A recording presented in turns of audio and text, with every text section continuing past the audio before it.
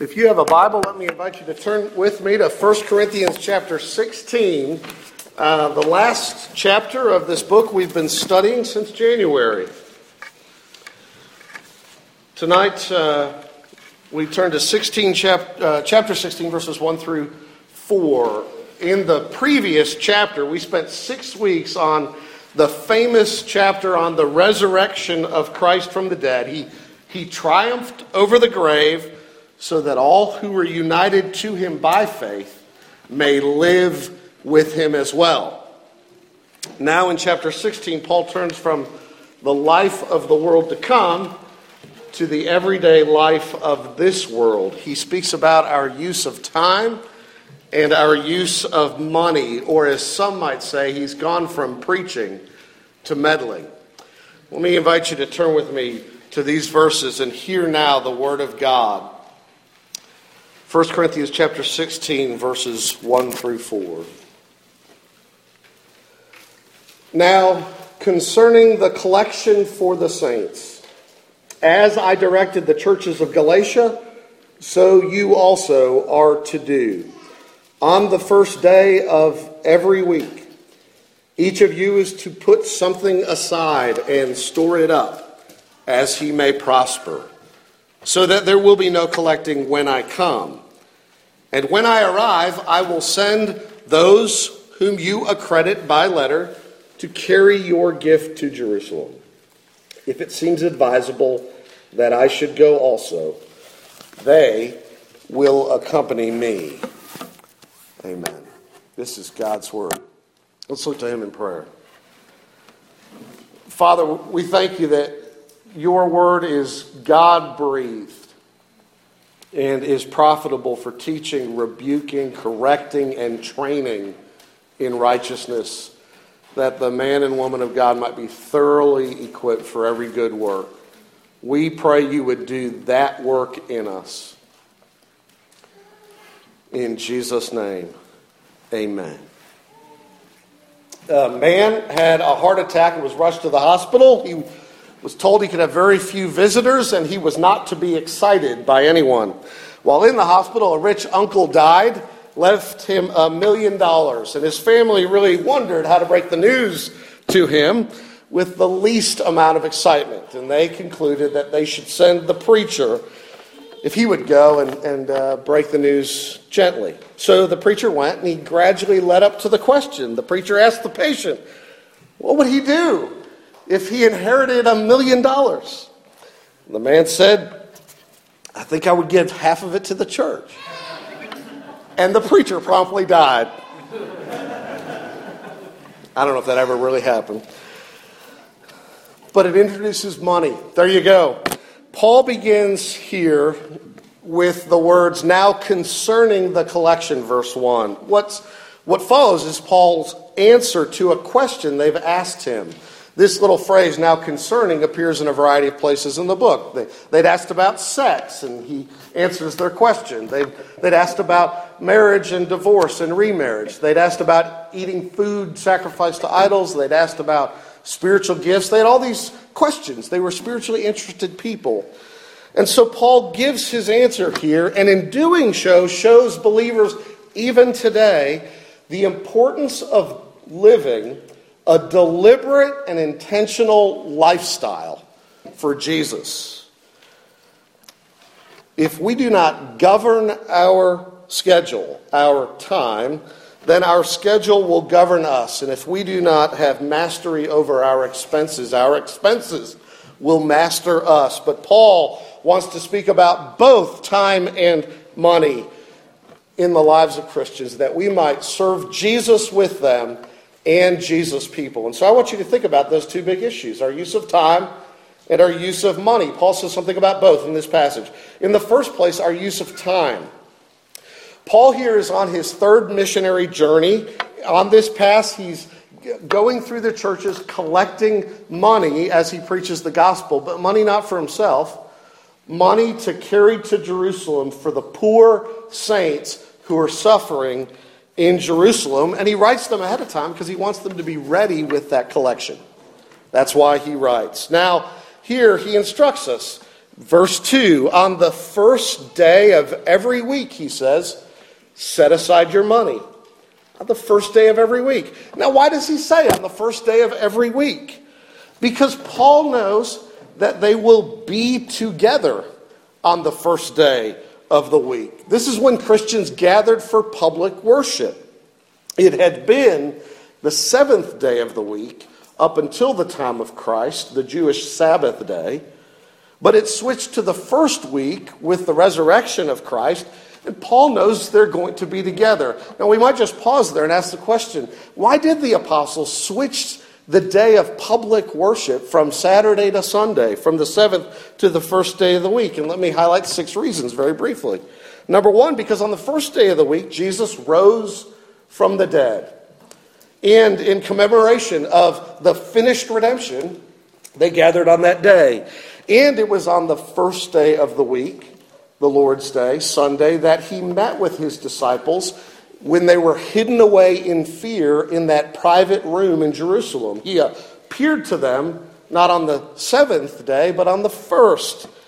And then it was a week later, after Thomas didn't believe and wanted to see Jesus all for himself, that he appeared to them again on the first day of the week.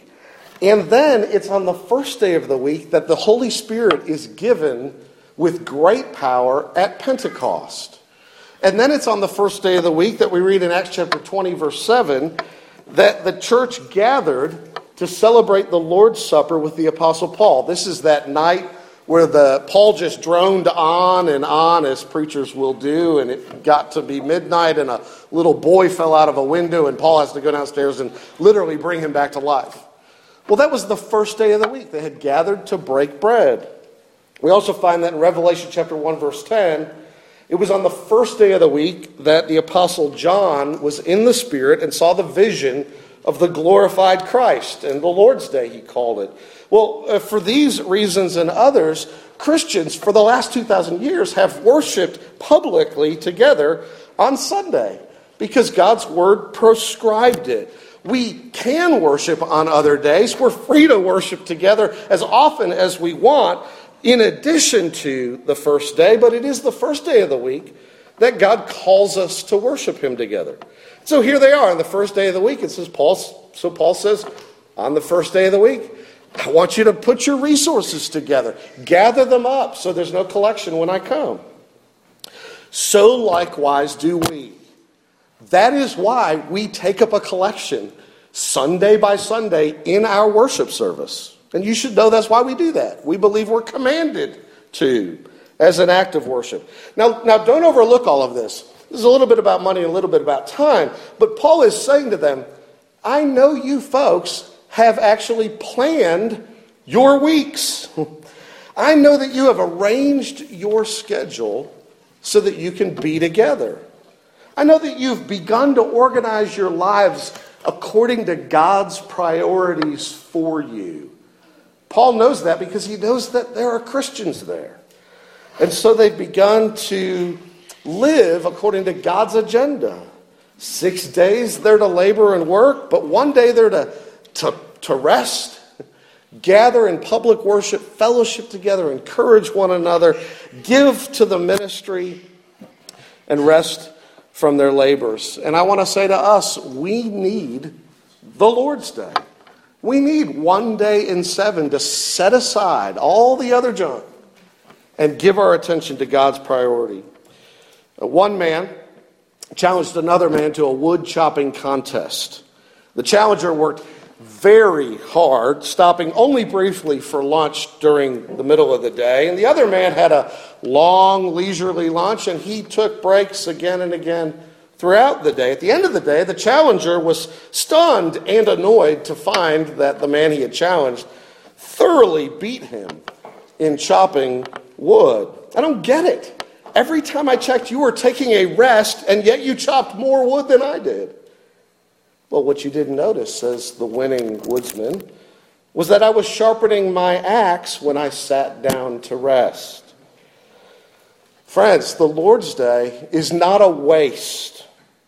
When God calls us to do something, it's not only for his glory, but it is to our benefit, and it does serve to sharpen the axe that we might be more useful in service to Jesus. So we need to organize our week. Speaking to the choir who's here on a Sunday night. But we should prioritize what God prioritizes. Paul knows they're going to be together. So that's the first word about time. The second is this. Notice how Paul intends to use his own time. Notice the language of verse 3. When I arrive, he says, I will send those whom you accredit by letter to carry your gift to Jerusalem. And if it seems advisable that I should go with them, well, I'll go with them. Now listen, what is he saying? He's saying, I am willing to sacrifice a lot of time and money in service for the kingdom, if it will help the church. If it seems advisable, he says, I'll even make the trip from Corinth to Jerusalem. And you didn't get on a plane and get there in 3 hours. And we might be tempted to say, well, easy for him. He's in full-time Christian ministry. I mean, what else does he really have to do? But nope. Though he had the right to be paid for his time, he chose not to. He defends the right to be paid back in chapter 9. If you want to flip there for a moment, you'll see that he could have taken all this time and had it all paid for by the church. When he says in 1 Corinthians 9, beginning at verse 9, for it is written in the law of Moses, you shall not muzzle an ox when it treads out the grain. Is it for oxen that God is concerned? Does he not speak entirely for our sake? It was written for our sake, because the plowman should plow in hope, and the thresher thresh in hope of sharing in the crop. If we have sown spiritual things among you, is it too much if we reap material things from you? And skip down to verse 14. The Lord commanded that those who proclaim the gospel should get their living by the gospel. So Paul had every right to say, y'all take up a collection and it's going to fund my ministry because I'm your apostle. And yet we know that Paul chose not to exercise that right among the Corinthians, though he defended that right for their local pastor. But Paul is a tent maker.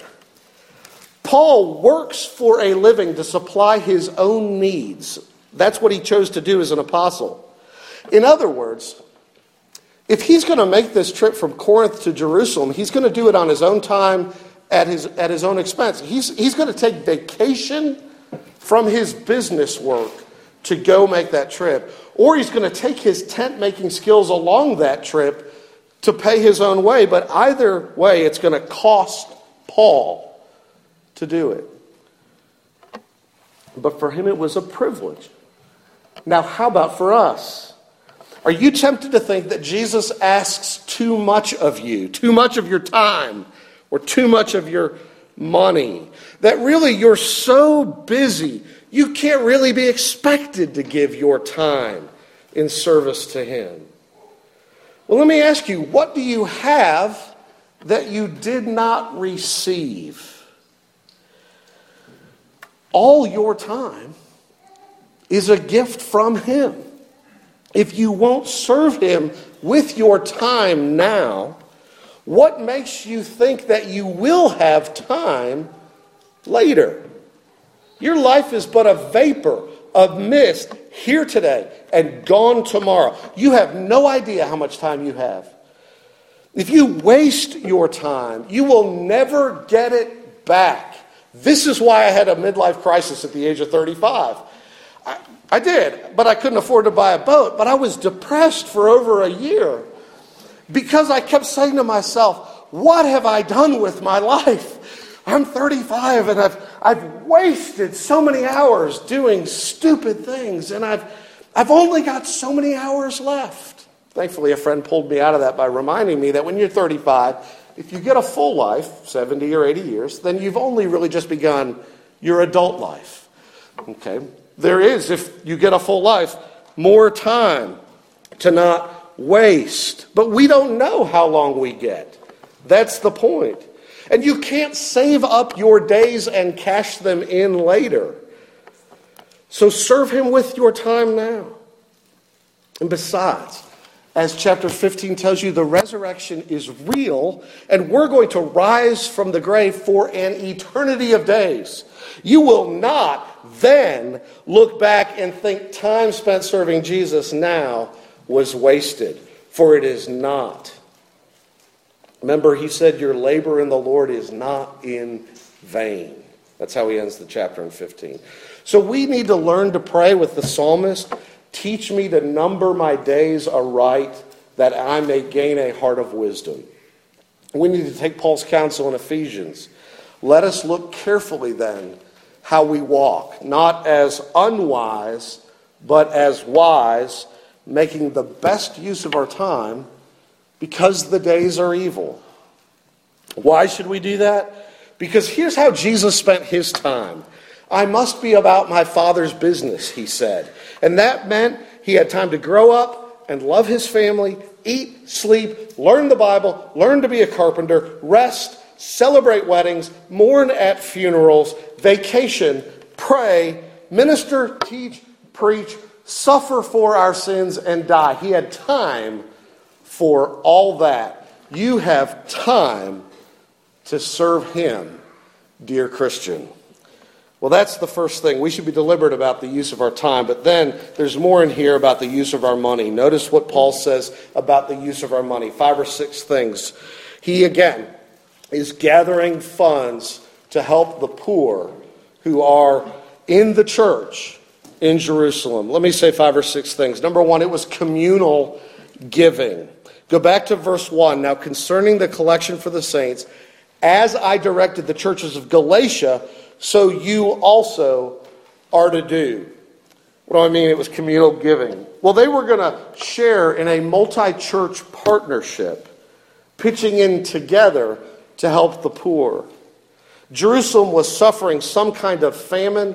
Believers in Jerusalem at this time in history had one of the toughest times serving him because it was the center of Judaism. And they were often kicked out of the synagogue, kicked out of their homes, kicked out of their workplaces. They were hit hard. Now, Paul, obviously, he is not saying to us in our day we have to take up a collection for the poor in Jerusalem, the poor that existed in his day. But here and elsewhere, he's modeling for us giving for the needs of the poor. And we are commanded to do that elsewhere.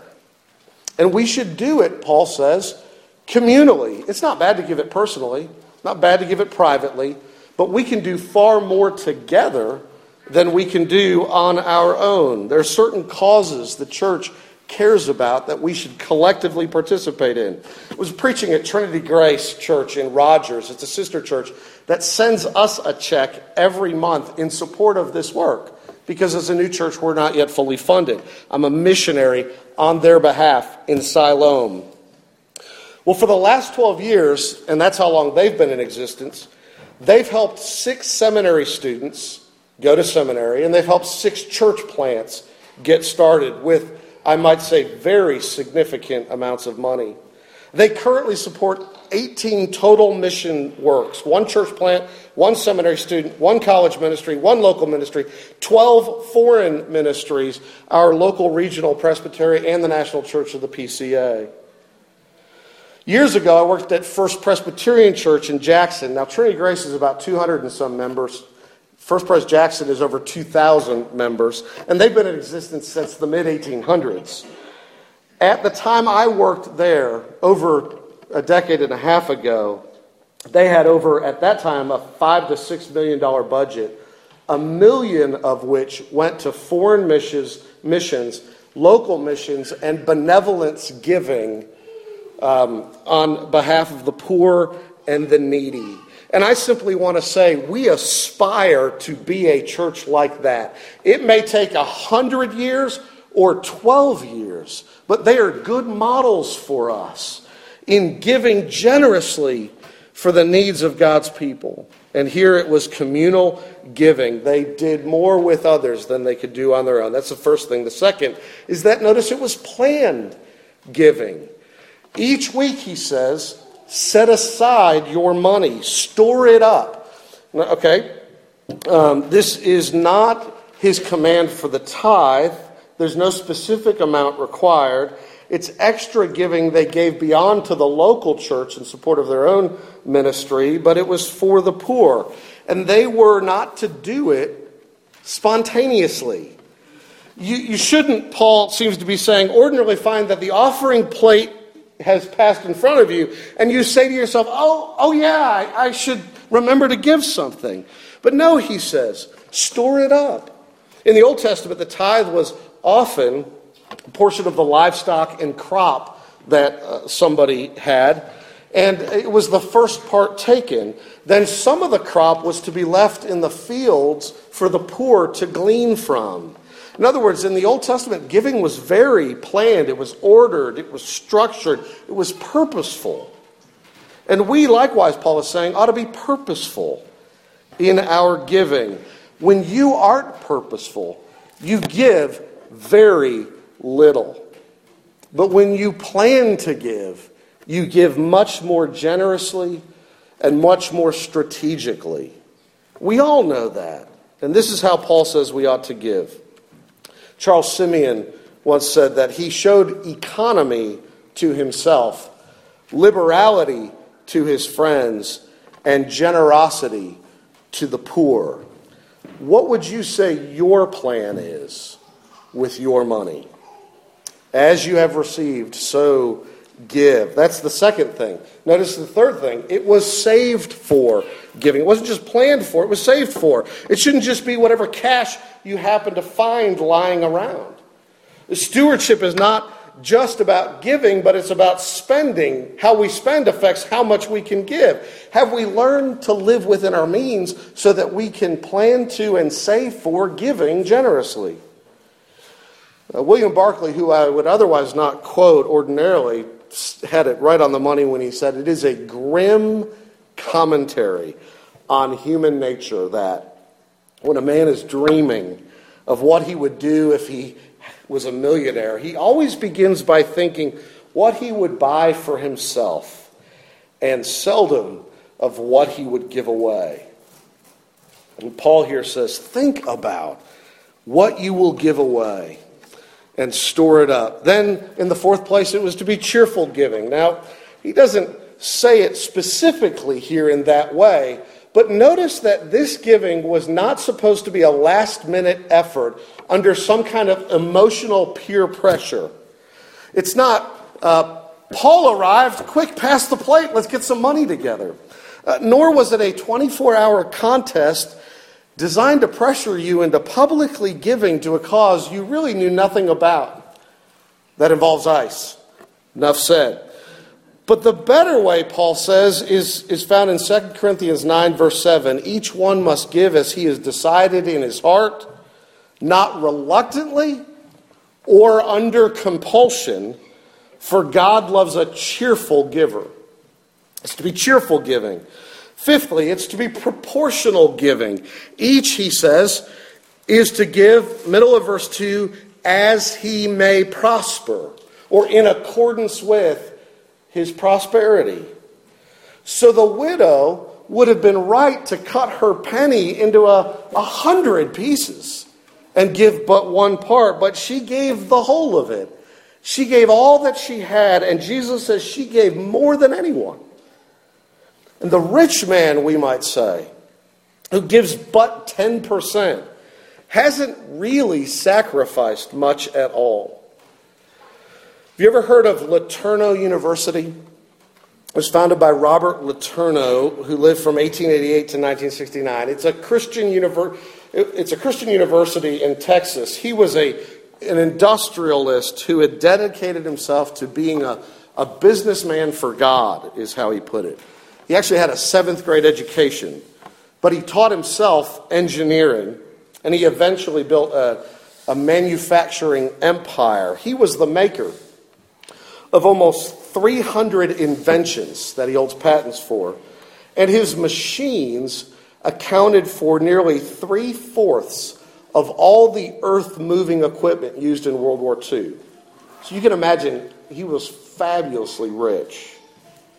And he decided that it would be his aim to live on 10% and give away 90%. He said, I shovel out the money and God shovels it back, and God is a bigger shovel. Why not? Look, I'm barely any closer to this than I aspired to be when I first heard this decades ago. But why not all of us at least aspire to living on 10 and giving 90? Wouldn't that be a great goal? Give as you have been given, as you have prospered, Paul says. Notice in the sixth place that it was wise giving. This is the last thing about giving. It was wise. Like a businessman, Paul uses best practices. So he says at verse 3, when I arrive, I'll send by letter those whom you accredit to carry your gift to Jerusalem. In other words, don't give the money to me. It's your money. You give it to those you approve of, to those who are tested, to those who have integrity. And don't just give it to one person. Let multiple people keep their eyes on it.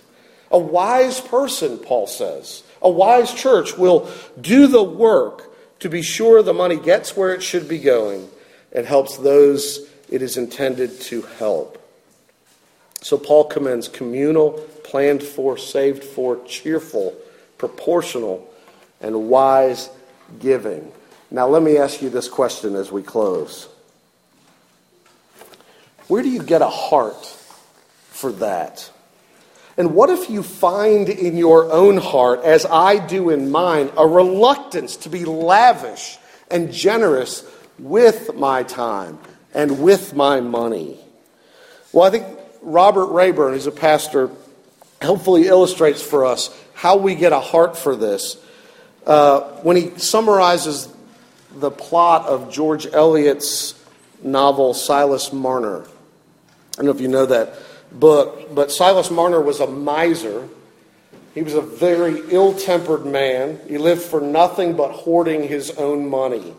And as Eliot described him, so year after year, Silas Marner had lived in a solitude. His guineas, that's the English kind of money, his guineas rising in the iron pot, and his life narrowing and hardening itself more and more into a mere pulsation of desire and satisfaction that had no relation to any other being. But then Marner's money is stolen and his life is shattered. Just when he thought that life was no longer living, had no more purpose or reason, he finds an abandoned girl and he takes her in and he cares for her. And this is a strange combination of this old, solitary, bitter man and this little needy child. But over time, as Eliot weaves the story together, the child changes the man and brings happiness to him and a sense of purpose and fulfillment that his goal never had or could do. And the climax of the story comes when 16 years later, Marner's gold is suddenly discovered. And now he looks at it in a completely different light. Now he says it's not to hoard, but to give to his beloved daughter who's about to be married. As Silas says to this girl, Epi, the money was taken away from me in time. And you see, it's been kept till it was wanted for you. The money takes no hold of me now. The money doesn't. I wonder if it ever could. It might. If I lost you, Epi, I might come to think I was forsaken again and lose the feeling that God was good to me if I lost you. Here's the lesson of the story. The love of money will be broken in our hearts only when a far deeper and stronger love crowds it out. Then money will take its rightful place in our life, not as an object of our devotion, but simply as an instrument with which to love God and love others. Do you want to be a good and faithful steward? Then think of what Jesus did for you. For you know the grace of our Lord Jesus, that though he was rich, yet he became poor, that you through his poverty might be made rich, says the apostle. So the first step in giving yourself, your time, and your money to God is to realize you haven't given yourself and your time and your money to God. Not instantly, not completely, not continuously, not in every nook and cranny of your life. And then you remember that Jesus gave himself instantly, continuously, completely, in every nook and cranny of his life, always and forever, for you, to die for your sins, to be raised for your justification, and to give you eternal life. And then we repent of our wastefulness and our selfishness out of a greater love for Jesus who first loved us. Let's pray. Father, we bless you and thank you that Jesus gave himself for us, that you did not spare your own son, but you gave him for us all. How would you not also with him graciously give us all things? Thank you for the time and the money that we have and that we might one day have. Thank you for everlasting time. Thank you that we are co-heirs with Christ of all things. Now help us to be more like Jesus in generosity. Forgive us for being misers. In his name we pray, amen. Let's stand together and praise the Lord.